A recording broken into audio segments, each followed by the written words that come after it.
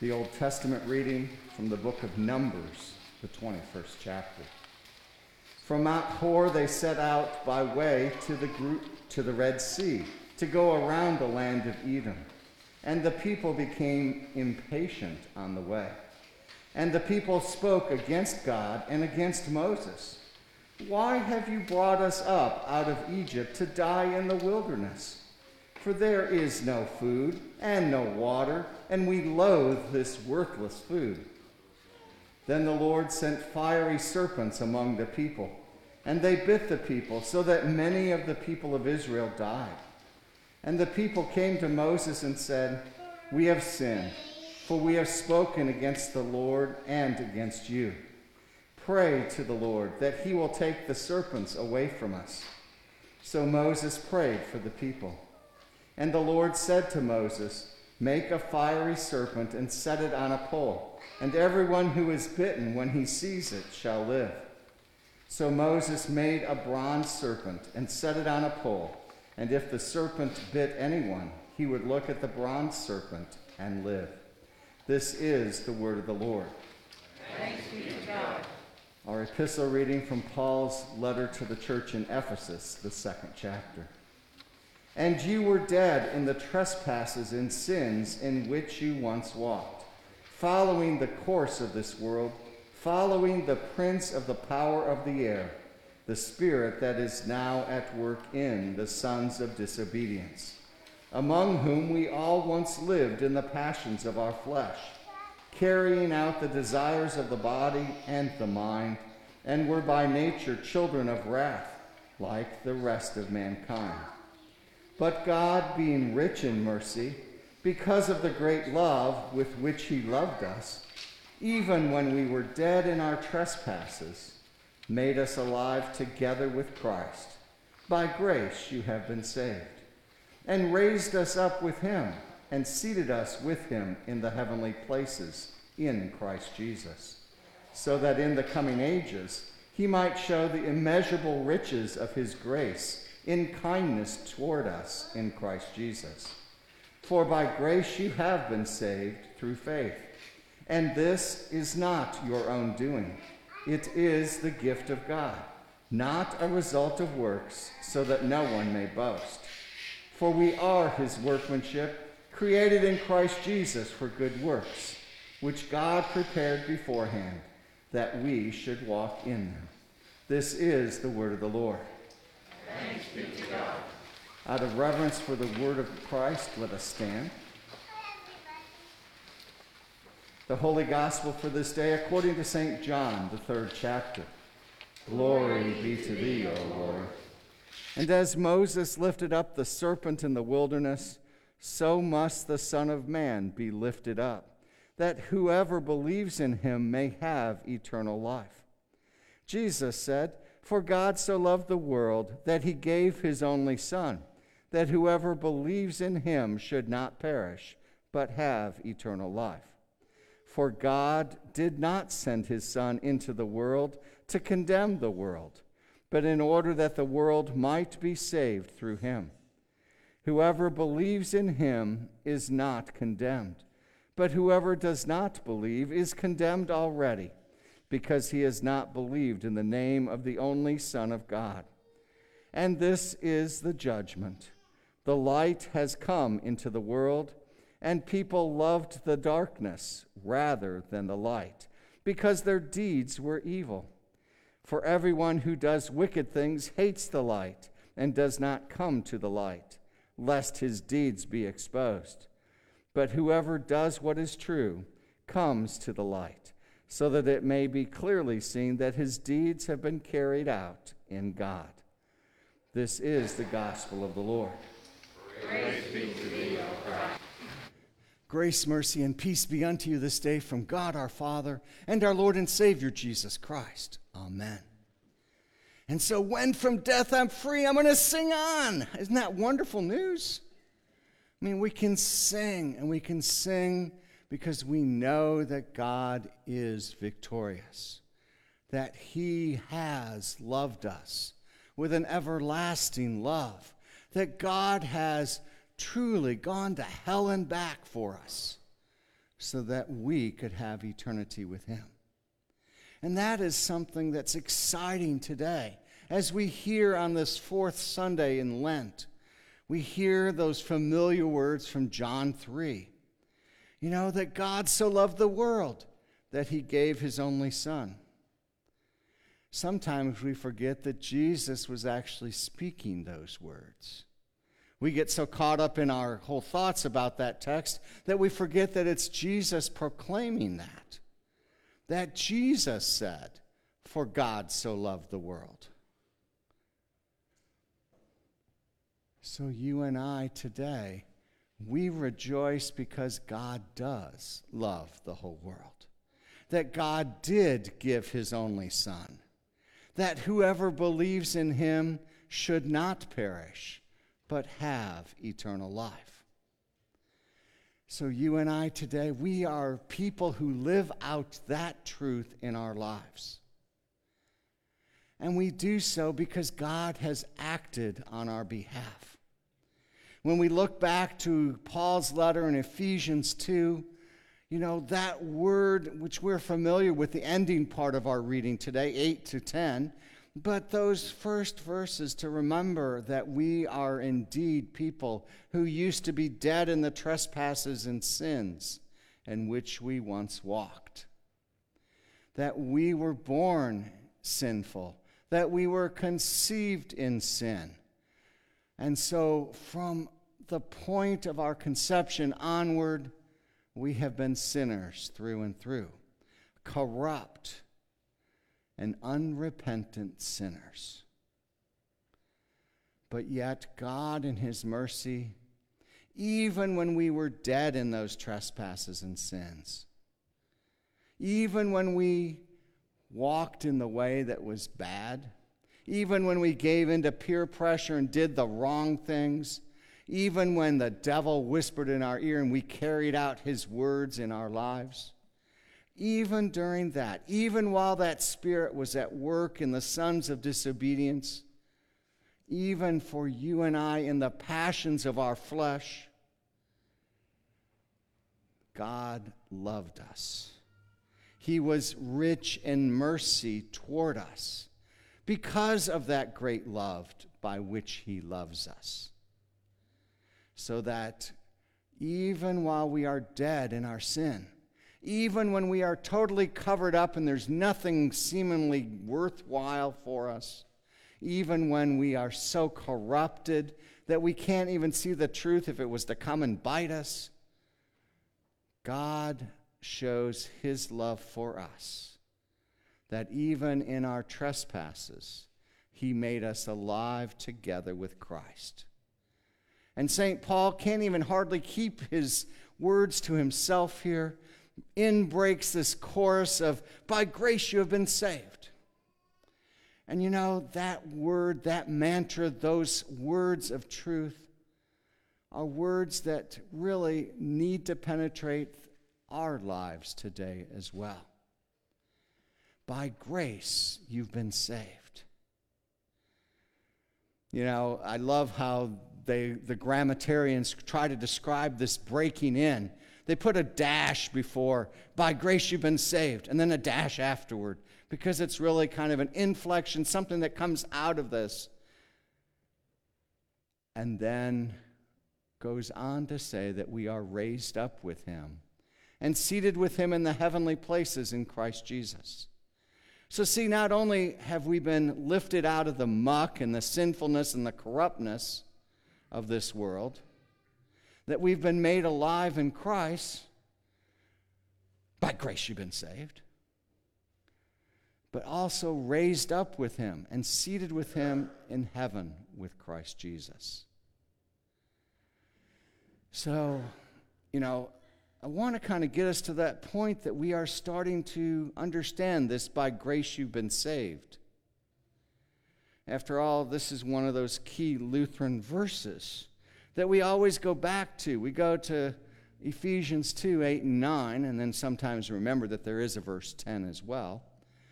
But you and I, in our lives, it's helpful for us, as St. Paul illuminates, to get things in the godly order that he wants them. Well, let me talk a little bit about order in our lives. Sometimes you and I, we get the things out of order in our lives.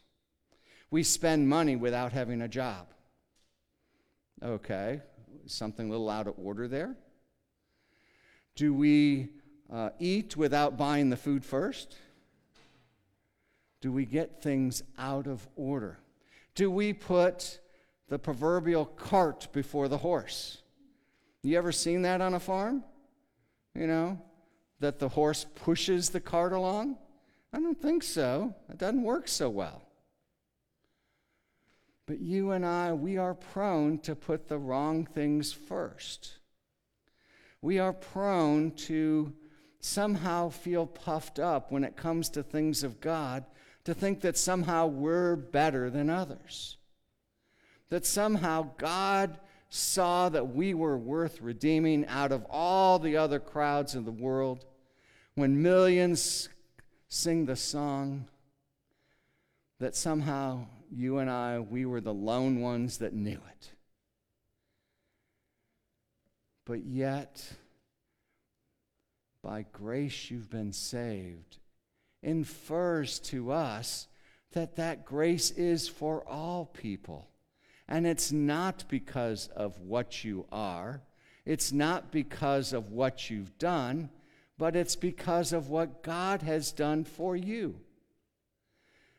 In my adult instruction classes, I often try to get people to understand what grace is. Because grace is not just a prayer before a meal.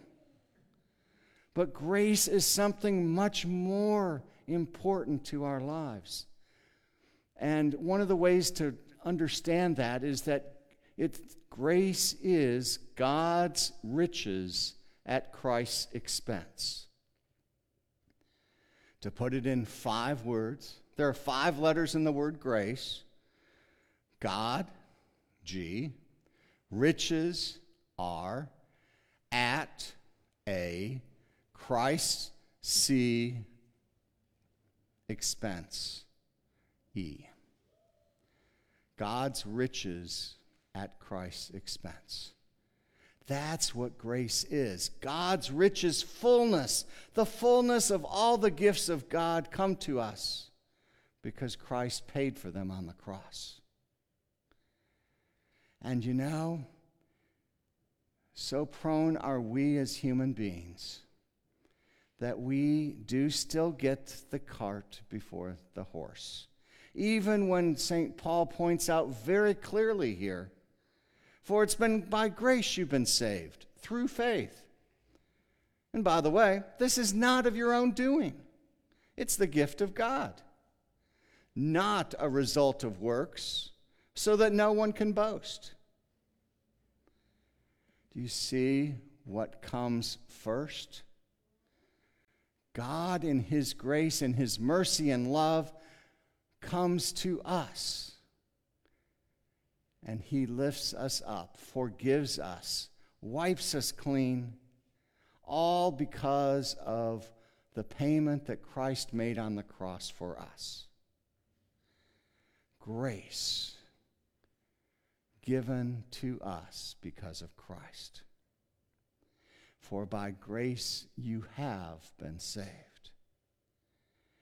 And this is not our doing. It is Christ's doing for us. It's not the result of our goodness or our good doings, our good deeds, or our good works. We like to use that word good a lot. But truly, God alone is good, and he is the one who does the good work through the faithfulness of his Son Jesus on the cross for us, so that we might be his children, so that we might be made alive with Christ. For by grace you have been saved. What does it mean to be saved? It means to be taken out of the judgment that's going to happen upon sin and sinners and iniquities and all of those horrible things in God's eye. To be saved is to be knowing that Jesus did everything on the cross. There's nothing remaining that needs to be done for your salvation. That he saved you by his work. You see, by grace you have been saved. And this comes to us through faith, which is not our doing either, right? Faith is a gift of God. God gives faith. By the power of his word, through the Spirit, God adopts us, brings us to faith. He continues to strengthen that faith in our lives, especially as we feed on the Word of God. So you and I are people of grace, saved by grace, saved by Christ on the cross. You see, it's not our own doing. It is truly a gift from God. It's not a result of our works so that we could boast. You know, some things that just, well, let me just say, it just irritates me. I was going to get a little dramatic because it really irritates me. But the thing is that when people boast in, how good they are, it's like, that doesn't matter so much. For salvation's sake, it's only Christ's goodness that matters. Him crucified and risen. Our good works are in response to what God has done. Our good works are our joyful Christian, adopted children of God response to his goodness. Sort of like on Christmas morning and being a child and opening that gift of getting the thing that you never knew that you wanted but needed the most in your life. And you get so excited by it. You see, the response of faith is to do good works. And just in case we're going to start boasting in our works again, St. Paul, led by the Spirit, gives us verse 10. That we are God's workmanship, created in Christ Jesus for good works. You see, good works are supposed to be innate to the Christian life. They are to be proof that faith is living, that we are created in Christ Jesus. There's that new birth in faith for good works that God prepared beforehand that we might walk in them. Golly gee, do you notice there? God even provides what we're supposed to do. And he prepares us for it, equips us for it, and stands with us as we walk the road of works. All as a response to his love. We talked about the proverbial horse and the cart. If we get the cart in the right place behind the horse, and imagine the horse as the power of God and the cross, where does the horse pull the cart? Wherever the horse is led. So you and I, as Christians, are led down a path of service, a path of good works, as we show forth the fruit of faith in our lives. What does that look like? That looks like doing things that you wouldn't prefer to do, but doing them out of love for someone else. That looks like standing or sitting at the bedside of someone terminally ill that you don't even know very well, but being there as a presence to help them know that they're not alone in their time of need. That means calling someone you haven't heard from in a while, just to let them know you've been thinking about them. What it means is to be someone who God has saved and then doing the things that God would have us do. All in the proper order. Because after all, for by grace you've been saved. That is how our lives are lived then. So as we go about our days, we wake up in the morning, by grace you've been saved. I can start a new day. It's a whole wonderful day out there. It's a wonderful day in the neighborhood. And then sin enters in. There's darknesses, there's anger, there's frustration, there's anxiety, there's hurt.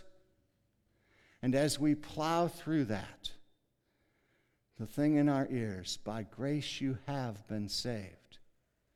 God did that for you. That helps you as you go through, as you follow where God is leading you. And as you encounter difficulties, when the sounds of this world try to drown out what God has done, again hear in your mind, by grace you've been saved. God chose you. God created you in Christ Jesus. And we are his workmanship. So, people of God, you are saved by grace. And don't let anyone ever try to convince you of otherwise. Amen. Now may the peace of God, which passes all human understanding, guide our hearts and minds in Christ Jesus our Lord. Amen.